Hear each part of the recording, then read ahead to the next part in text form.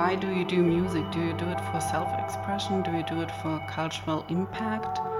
Why do you DJ? Do you do it for the money or for the fame or for the lifestyle? These are all quite individual questions, and they are a hint to values and also to what you are willing to sacrifice.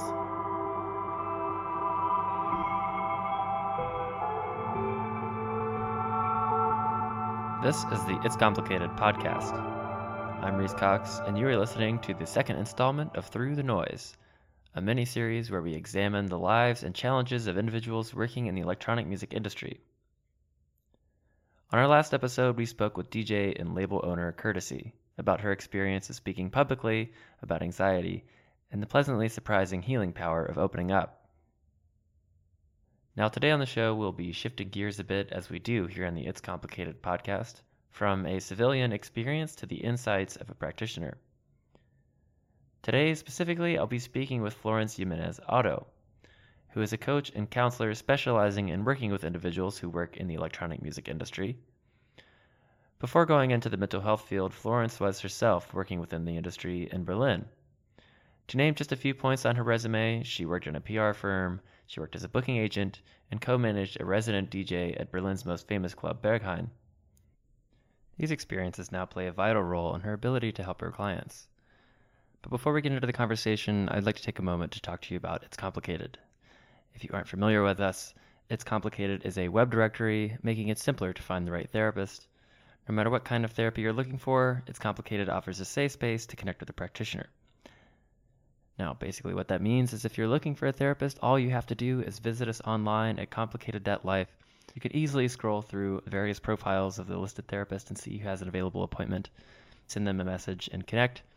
No more waiting, no more hassle, and all the tools to stay in touch and make appointments are there right on the site. So please pay us a visit online at complicated.life. And now, let's tune in to our conversation with Florence Jimenez Otto. Here's the interview.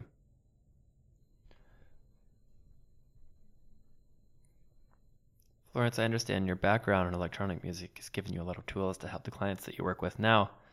But before we get into the details of your practice, I'm curious about your own history and why you chose to leave your position working in PR and artist management to pursue a career in mental health. It was a process to make this decision was a process for almost 2 or 3 years. And I think for outsiders, music industry seems to be quite glamorous and seems to be a quite super cool place because you get to know all these inspiring artists, you get invites to parties, you have access to festivals, and you have a cool lifestyle. But what many outsiders don't know is that many artists and also professionals have really high workload, extremely hard working, and what motivated me to make this career shift was probably a mix between different aspects. First of all, I realized that I didn't feel inspired anymore. And even when the projects and the artists were changing, the work kind of felt repetitive for me. There was no intellectual challenge anymore. And at some point I realized that I became a quite judgmental and bitter person. A big part of my identity was based on the work that I was doing, was based on this scene. And yeah, it didn't make me happy anymore in the end. And well, as I said, it probably was a mix between my personality, my values at that time, and my work environment, and which brought me to the state where I was only functioning in the end, and I kind of have lost contact with myself. And then I realized, and one morning I remember I got up and I was trying to write and send an email, and I was physically not able anymore, which was weird. And I think in retrospective, I realized, okay, my body was kind of forcing me to take a break. I realized that there was nowhere to go to seek psychological help within my profession. And then it was also quite hard to speak up about it, because I was too afraid that people would think I'm weak. And of course, I had no financial backup plan. I never had an unemployment insurance, but there was no real turning back to the old setting, which was also kind of quite deliberating, because then I thought, well, I can follow the idea that I had in my mind for a long time, which was doing a training and coaching. Did your desire to work with music professionals come out of a need that you had at some point? This was one motivation, but the other main motivation was that I've seen so many artists and co-workers struggling with anxiety and exhaustion and conditions that had a quite negative impact on the well-being, mental well-being. If I understand you correctly, then it sounds like your needs were relatable across people in the field, but there wasn't a lot of support in general for these specific problems. Well, I was missing someone who could understand the dynamics for music professionals. Well, just to answer your question for my position. Because what I still see is a lot of social anxiety, because even and the line between private life and music industry related network is getting quite blurry in that field, and the scene is, in my opinion, is quite small, even if it's operating on an international level. So it's really hard to speak up without being judged. So this was affecting me, but this is something what I've seen also with many artists, is the social anxiety, which by that I mean that the scene is it's people business, and your network is crucial. Maintaining good relationships to other artists, bookers, journalists, promoters, etc., is really important for the work that you're doing. Also, image, branding, public perception are as important as your talent. And people really do care about what kind of scene you're in, what kind of label you're on, how you look like, what you post on Instagram, who is your agent, are you with a big agency, and so on. So, I think it was a mixture between what I was experiencing by myself and what I've seen that other people are worrying about, which inspired me to do this training and coaching. After coming to the decision that you wanted to pursue a career in mental health, did you have any idea that you would end up returning to music in some way? I think in the process of my recovery, I was at a point where I thought, okay, I really have to break up with music industry. But then after a while, I saw, okay, well, I'm still feeling emotional connected to the scene, and why not starting this new thing? Why not sharing my experience of all these years and bringing in some professional knowledge and combining these two things to support other people? And of course, in the beginning, I didn't know if anyone would be interested in this. But as there was no turning back to the old setting, I thought, okay, well, if no one is interested in this, I still can offer coaching to other people or do job coaching or whatever, Yeah. I'm curious about the way in which your previous career and lifestyle inform your practice as a coach. Can you give me an example of the kinds of issues one might face working in music? I think I can summarize it to two things. One of them is that people have a certain image in their mind that they feel they have to fulfill, and making a big effort to fulfill it, but it somehow is not really working out for them. And the other one is that people are not really clear about what they are doing, what they're trying to achieve, and more important, why. For example, why do you do music? Do you do it for self-expression? Do you do it for cultural impact? Why do you DJ? Do you do it for the money or for the fame or for the lifestyle?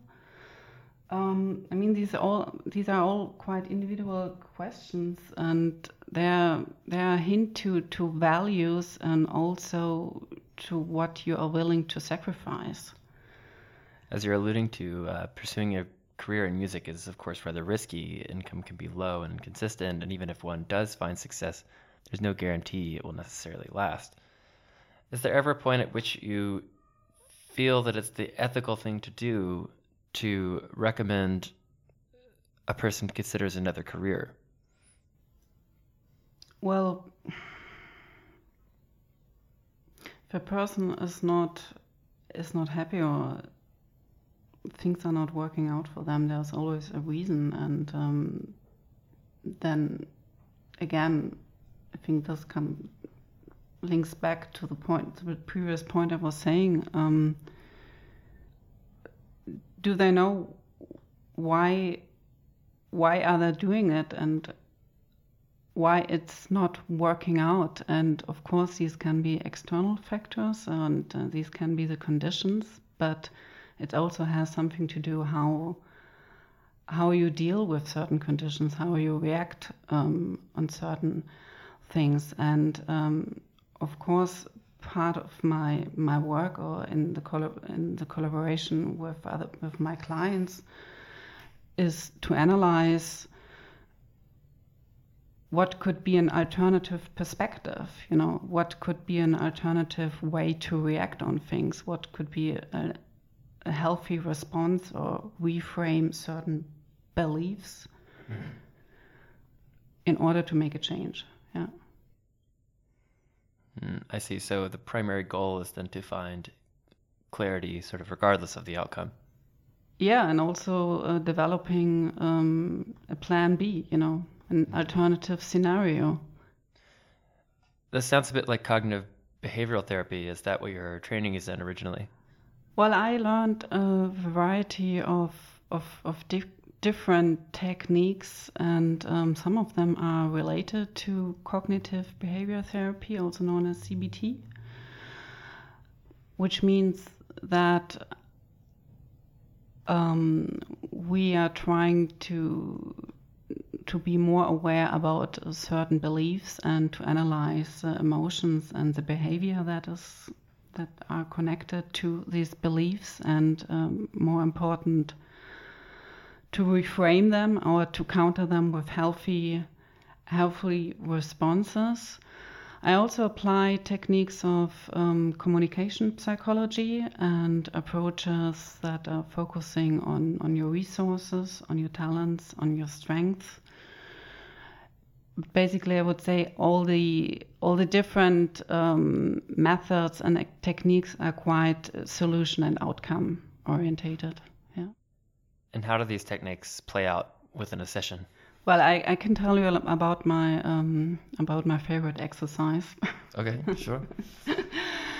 I use a kind of like a log sheet, which means that I ask the client to write kind of like a journal of certain situations. For example, I received these this email by this booker, which is just really like a neutral situation, but which was the automatic thought was, okay, this booker, he doesn't like me. What is the automatic reaction? Okay, I kind of like feel a little bit aggressive, I feel a little bit anxious, why is he not liking me? I kind of like feel the need to defend myself. And then on the third column is, okay, what could be an alternative thought? What could be like a healthy response to that? Which, for example, in this specific case, okay, well, he or she might just had a very stressful day, and this is not against me. So I give this homework of keeping up a journal of automatic thoughts, automatic reactions, and at the same time developing a healthy response. And if you do that several times, then you realize that there's an underlying pattern. And once you realize the pattern, it's easier to be more aware about your automatic thinking. What I don't see, or what I'm aiming for, is more education and to create more awareness about the dynamics of this industry. And of course, the dynamics, that's a quite complex topic, you know, starting from demanding tour life to social anxiety, to the pressure of posting something on social media, the nature of freelance work, which comes along with unpredictable future to generate an income, no backup plan, the nature of creative work, which comes along maybe with some insecurities, with the lack of recognition, and how all these different things affect yourself. And I think that a lot of people just do what they're doing for many, many years, but somehow not really feeling comfortable, and because they don't know about these processes I was just talking about. Does it make sense? Perfect sense. Okay. Generally speaking, I'm aware of counselors and therapists using techniques like CBT quite commonly. It's a fairly regular practice now, but I personally have not encountered someone with your exact specialty. Is this uniquely your niche, or do you know others who practice in the realm of music industry as well, and specifically the electronic music industry? Actually, it's not really unique, because if you look, for example, to Hollywood or to the US, I think it's quite common. Sure. It's kind of like a new thing in the electronic underground music scene. But I think electronic music scene is not really underground anymore. No. Yeah, it's quite big. Because the scene has similar infrastructures as the big entertainment industry. And it got quite, when I started working here in Berlin, it was kind of like an underground scene at that moment, but probably also that I moved to Berlin and start working, that was already the beginning of a transition to the point where we are now, which is a highly professional entertainment industry where a lot of money and high artist fees are involved, and a lot of different professions came up, such as tour manager, social media manager, the differentiation between a manager and a booking agent, and so on. So for me, it's kind of like a natural process. It's a natural step that also mental health coaches or therapists or counselors or consultants, however you name it, are coming up.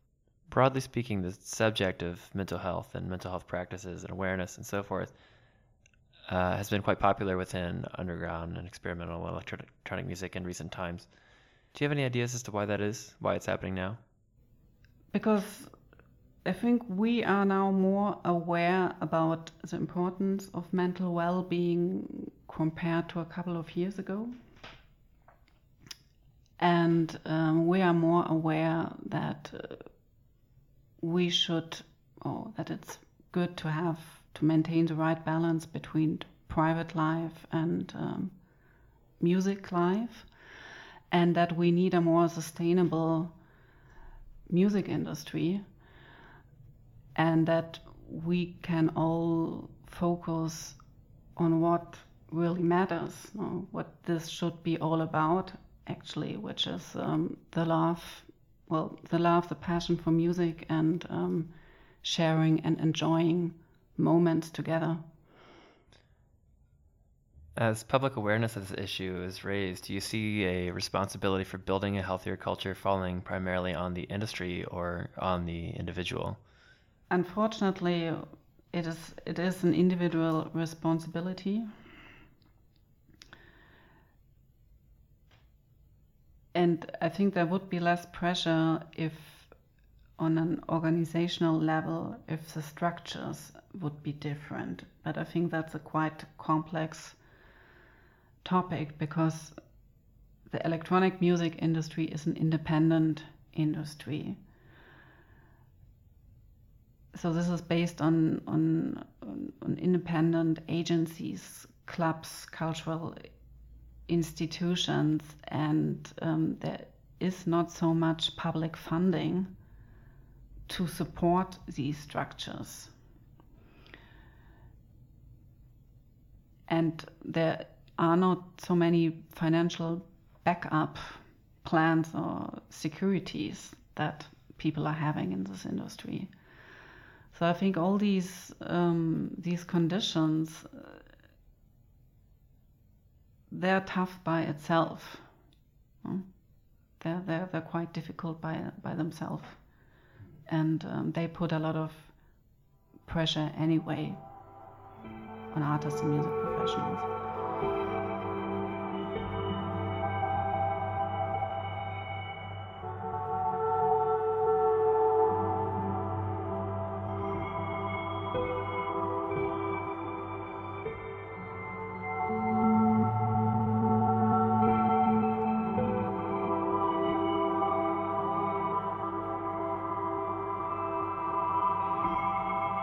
You have been listening to a conversation with Florence Jimenez Otto, a coach and counselor who specializes in working with individuals in the electronic music industry.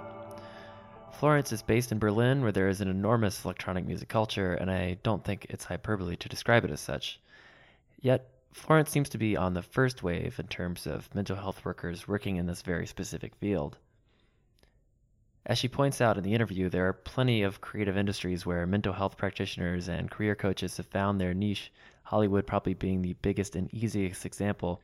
But I found her suggestion interesting that what is often referred to as underground in the case of electronic music maybe is not so underground anymore.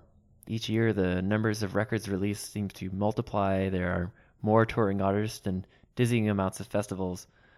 Within this culture, the call for awareness of mental health is growing very rapidly at the moment in particular. Personally, I'm very happy that we've been able to contribute to this dialogue through the production of these last 2 episodes. I want to again thank Florence for coming on the show, and also Courtesy for speaking on our previous episode. And in case you missed it the first time, It's Complicated is a web directory making it simpler to find the right therapist. No matter what kind of therapy you're looking for, It's Complicated offers a safe space to connect with a practitioner. You can find us online at complicated.life. I'm Reese Cox. The theme music today is composed by Casper Murat. This is It's Complicated, and thank you for listening.